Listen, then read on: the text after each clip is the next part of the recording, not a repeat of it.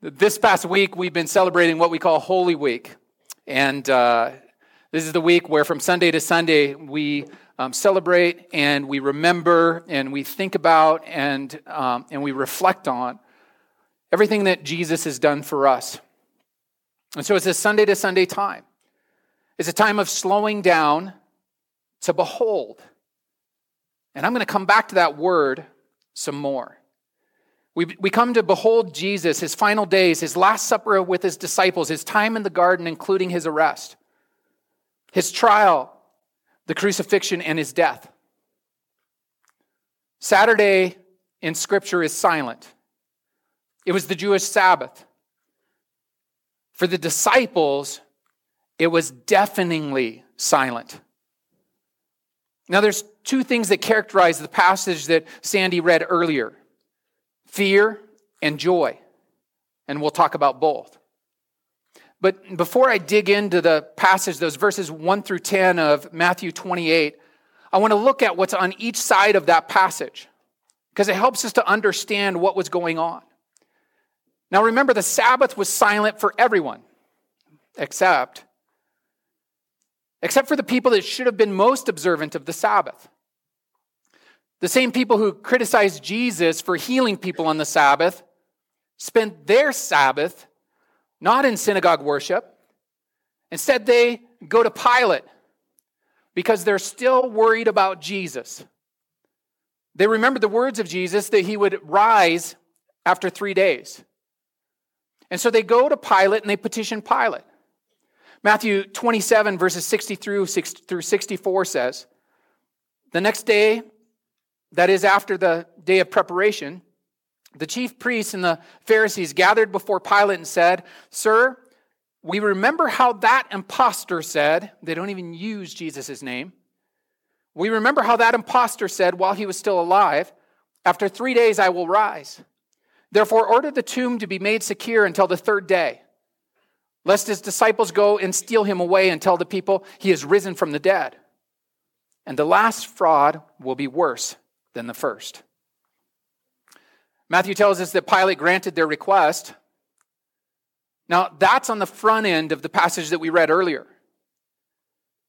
One quick note: when the Pharisees used the word "sir," in the original language, it's the Greek word "Lord," which can simply be a sign of respect, but it's the same word that Christians would use to address Jesus, except they would use a capital L, Lord.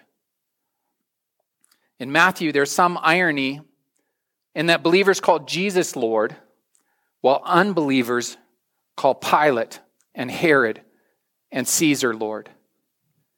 Remember the words of the Pharisees in the crowd when they protested Pilate mockingly placing a sign above Jesus' head on the cross that said, "Hail, King of the Jews." They wanted him to take the sign down. John in his gospel tells us that they responded saying, "Take down the sign. We have no king but Caesar." And one might add his representatives, Pilate and Herod. Now that's everything on the front end of this passage. Now on the back end of this passage, just following the resurrection, we're told that the guards who had been at the tomb, they run to the chief priest to tell them what had happened. In Matthew 28, 11 through 13, it says that while they were going, behold, some of the guards went into the city and told the chief priests all that had taken place. And when they had assembled with the elders and taken counsel, they gave a sufficient sum of money to the soldiers and said, "Tell the people, his disciples came by night and stole him away while we were asleep." Notice that it says they gave a sufficient sum of money. What that means is that there was some kind of negotiation that took place.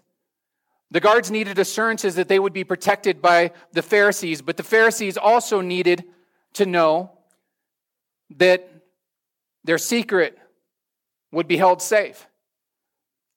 And so there was a deal that was made. There was some kind of negotiation that happened, and the guards were compensated appropriately to protect the chief priests, and the chief priests would try to protect the guards. But in the middle, that's on the back end, but in the middle of these two bookends, we have two women and their testimony. And one might ask is where are the 12 disciples? We know that the treasurer betrayed Jesus. We know that the leader of the disciples denied Jesus 3 times. And we know that the rest deserted Jesus. In fact, Frank Morrison, when he wrote the book, Who Moved the Stone, he comments that the gospel writings do not read like a story invented years after the events to try to prove the story of the resurrection. He says that they read instead like reportage, like interviews that happened with the people that were there. It's easier to argue that the Pharisees and the religious leaders took Jesus' words more seriously than the disciples did. The disciples refused to present themselves in any kind of positive light. They confess, one of us betrayed Jesus, one of us denied Jesus, all of us deserted Jesus. Only the women were at the foot of the cross. Only the women go to the tomb. And Matthew 38, 1 through 10 is their story. And so I want to walk back through their story. Now, 3 times in this passage, there's a very important word. It doesn't seem like an important word. And it's a word that we don't use often today. It's the word behold. Behold. Some versions don't translate it as the word behold because it can also be translated as look or see. But some translators use the word behold because it actually conveys the kind of word that it is a little bit better than other words. It's an imperative verb. Behold. Meaning look and see. Check it out. Catch this. So behold isn't used very often today, but there's over 1,200 times that this little word is used in the original language of the Bible. If I counted correctly, it's used at least 6 times in Matthew 27 and 28, and 3 times in the verses 1 through 10. We read the word behold. We hear the word behold. This imperative command to take a look. It's this command to look at the credible incredible. Did you catch that? The credible incredible.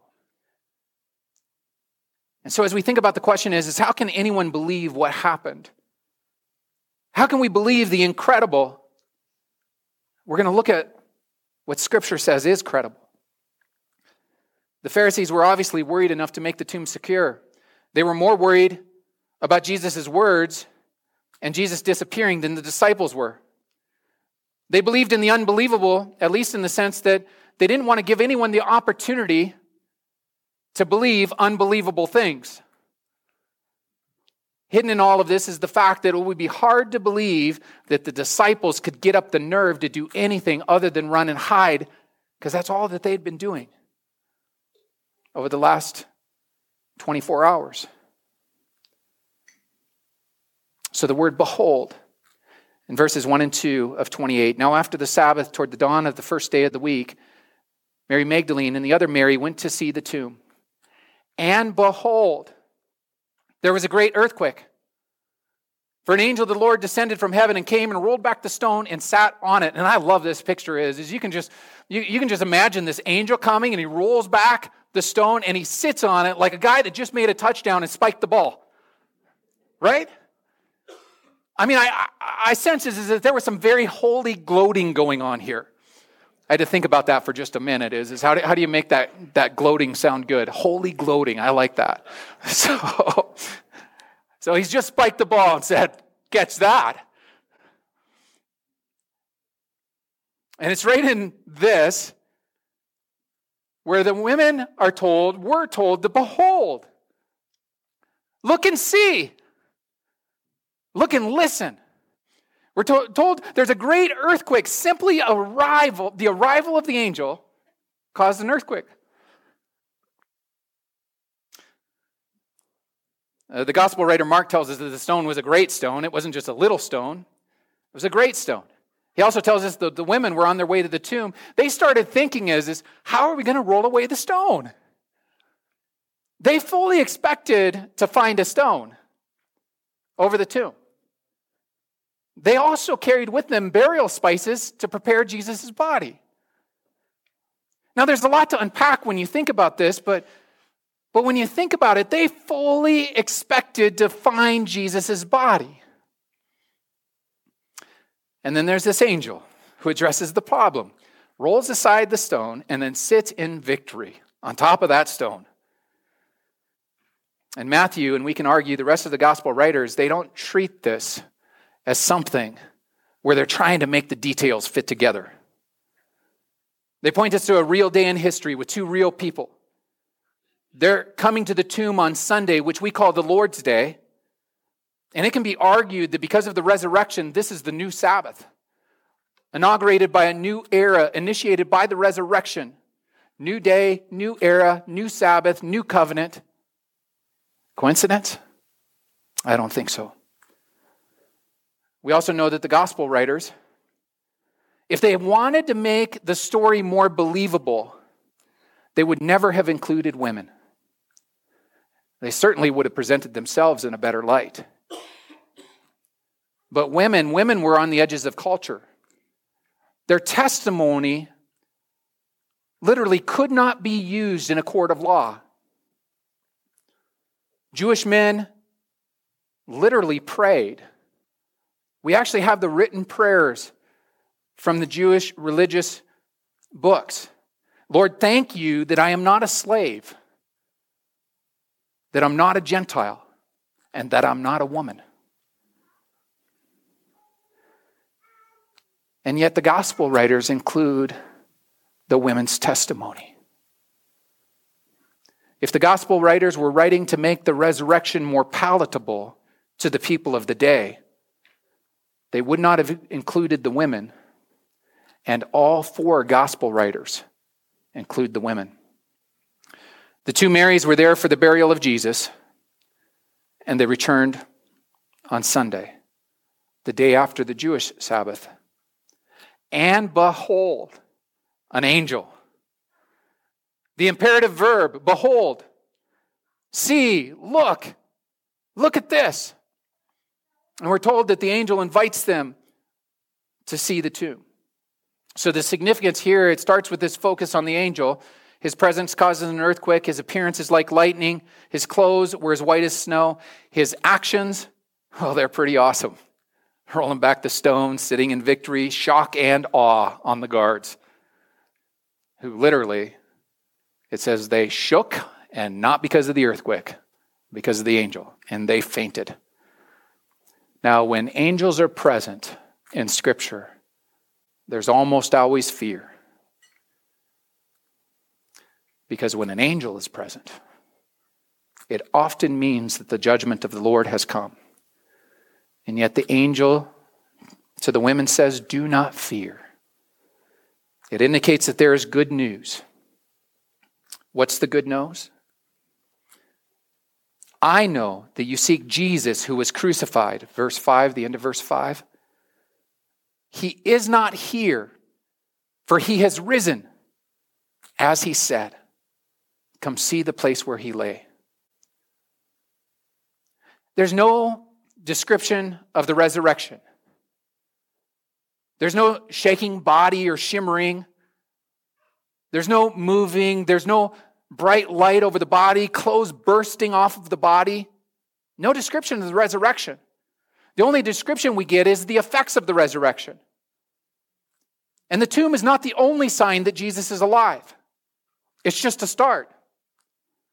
The stone was not rolled away to let Jesus out. The stone was rolled away to let the women in. The women were let in to see. He is not here, for he is risen. See the place where he lay. And risen is used twice in a row. Anytime words are used twice in a row, you should underline them twice in your Bible if you are okay with that. And maybe mark them in your mind. He doesn't tell them to look for Jesus in your thoughts. He doesn't say, hey, feel Jesus in your soul. He doesn't say, hey, observe nature and get a sense of Jesus. He doesn't say, feel him in the wind or see his love in the flowers that bud in the spring. He says, see the place where he was laid. And then the angel says, go quickly and tell his disciples that he has risen from the dead. And behold, he's going before you to Galilee, and there you will see him. See, I've told you. Behold, he's going before you. You will see him. That's the second behold. And then we're told in verse 8, so they departed quickly from the tomb with fear and great joy, and they ran to tell the disciples. Why fear and joy? Why those two? Well, given the circumstances, wouldn't we all have some fear? And yet, because of what's happened, we're told that joy is there, and the joy pushes them forward on their new mission. And then it says in verse 9, and behold, third time, Jesus met them and said, greetings. Now, notice here is that Jesus isn't a ghost and he's not a spirit. Because it says, and they came up and took hold of his feet and worshiped him. They took hold of his feet and worshiped him. Now, this is where we have the heavenliness of Jesus and the earthliness of Jesus right there, fully God and fully man. And we're told that they took hold of his feet. You can't grab onto the feet of a ghost. They took hold of his feet and they worshiped him. Matthew tells us of 10 times where Jesus is worshiped in the book of Matthew. The other interesting thing, I got this from a guy who wrote a book about Matthew's gospel, Douglas Sean Odell. And I thought it was really interesting. He says Christianity is a touchy-feely religion. And usually when people would say something like that, we could take it as an offense. But in a lot of ways, it's actually a compliment. It's faith with hands and feet. That the women touched the feet of Jesus. That when Thomas just couldn't quite believe the resurrection, he said, I won't believe unless I can touch his side and his hands, put my fingers in the nail holes. And we're told that Jesus, when he says, when he appears to Thomas, that he says, touch, and blessed are those that don't need to touch to believe.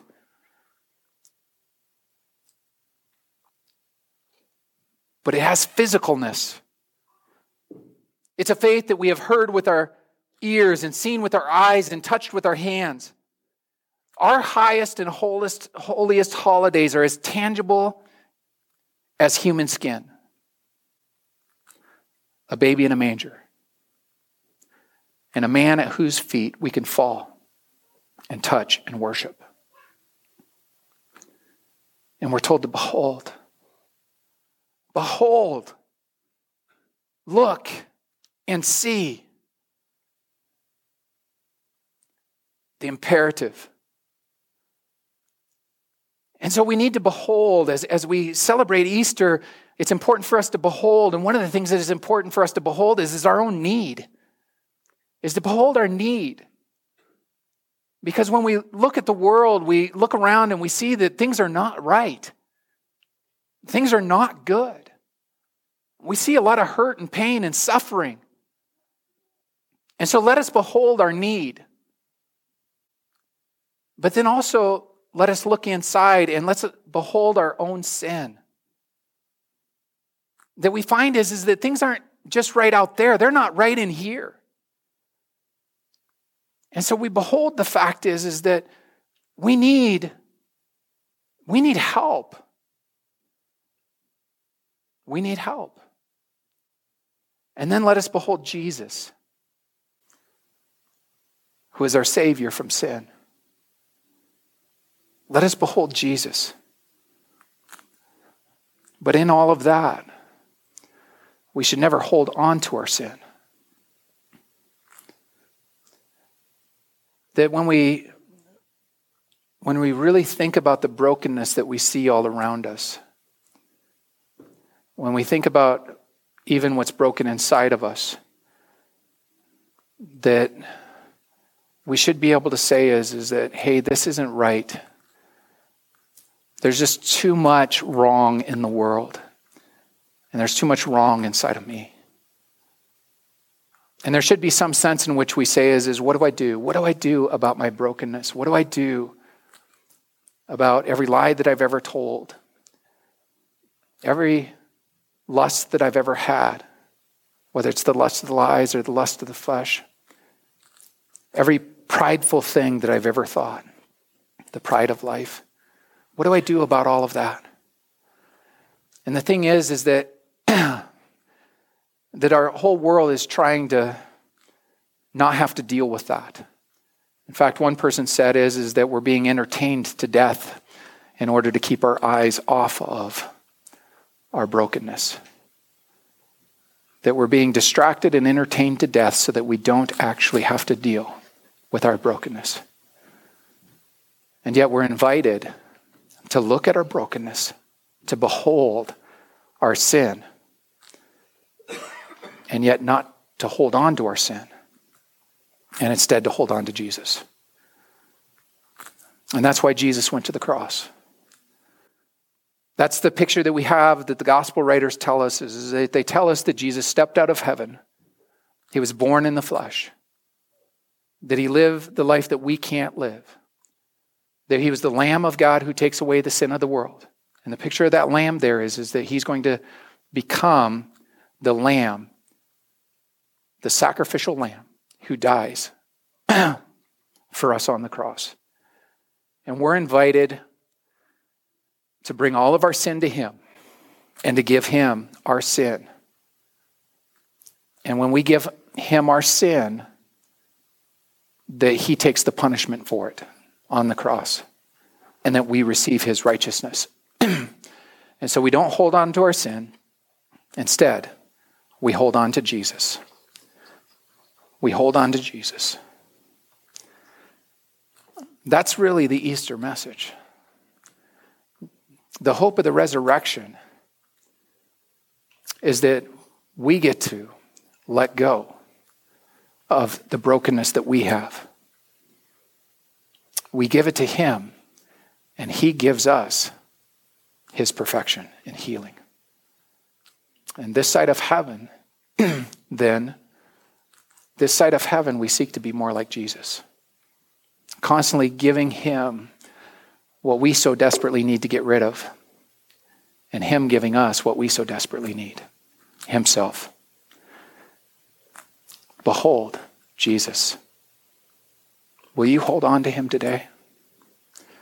We're going to close with a video that just invites us to trust in Jesus. If you've never put your faith in Jesus, if you've never really just asked him to be your Lord and Savior and to forgive your sins, it's sometimes hard to understand all of this. As I certainly didn't understand it all when I put my faith in Jesus. But if you've never put your faith in Jesus, that you can literally just say is, hey, Jesus, I don't understand all of this, but I do understand that I have a lot of sin and brokenness in my life. And I'd really like for that to be forgiven. And so, Jesus, would you take all of my sin, every lie I've ever told, and everything that's broken and bad about me, and would you forgive it?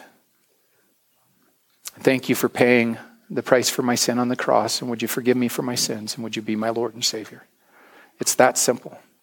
You don't have to make yourself better first. You don't have to try to get rid of your sin first.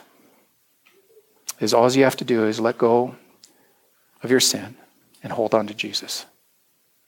So I'm going to pray, and then we're going to have some time during the video, and it's a time for you to be able to pray, a time for you to be able to thank God for his son Jesus. And to say thank you, Lord, because he is risen. Father and Lord God, we thank you. And Father, I pray in the name of Jesus, Lord, that you just speak to each one of us about whatever our need is. And Lord, for some of us, it's just those doubts and the struggles with everyday sin. And just that and daily commitment to you is, Lord, just help me to follow you and to be more like Jesus. And then, Lord, for some, it may be is just never having really dealt with you and dealt with our sin. So, Father, I pray, Lord, that for everyone just who wants to just say yes, Jesus, I want you to be my Lord and my Savior, and forgive me of my sins. Lord, thank you that your word says that you cast them as far as the east is from the west, and that you remember them no more. And so, Lord, may you just bless this time as we close and worship, and each of us just personally just coming before you with whatever we have. We thank you, Lord, in the name of Jesus.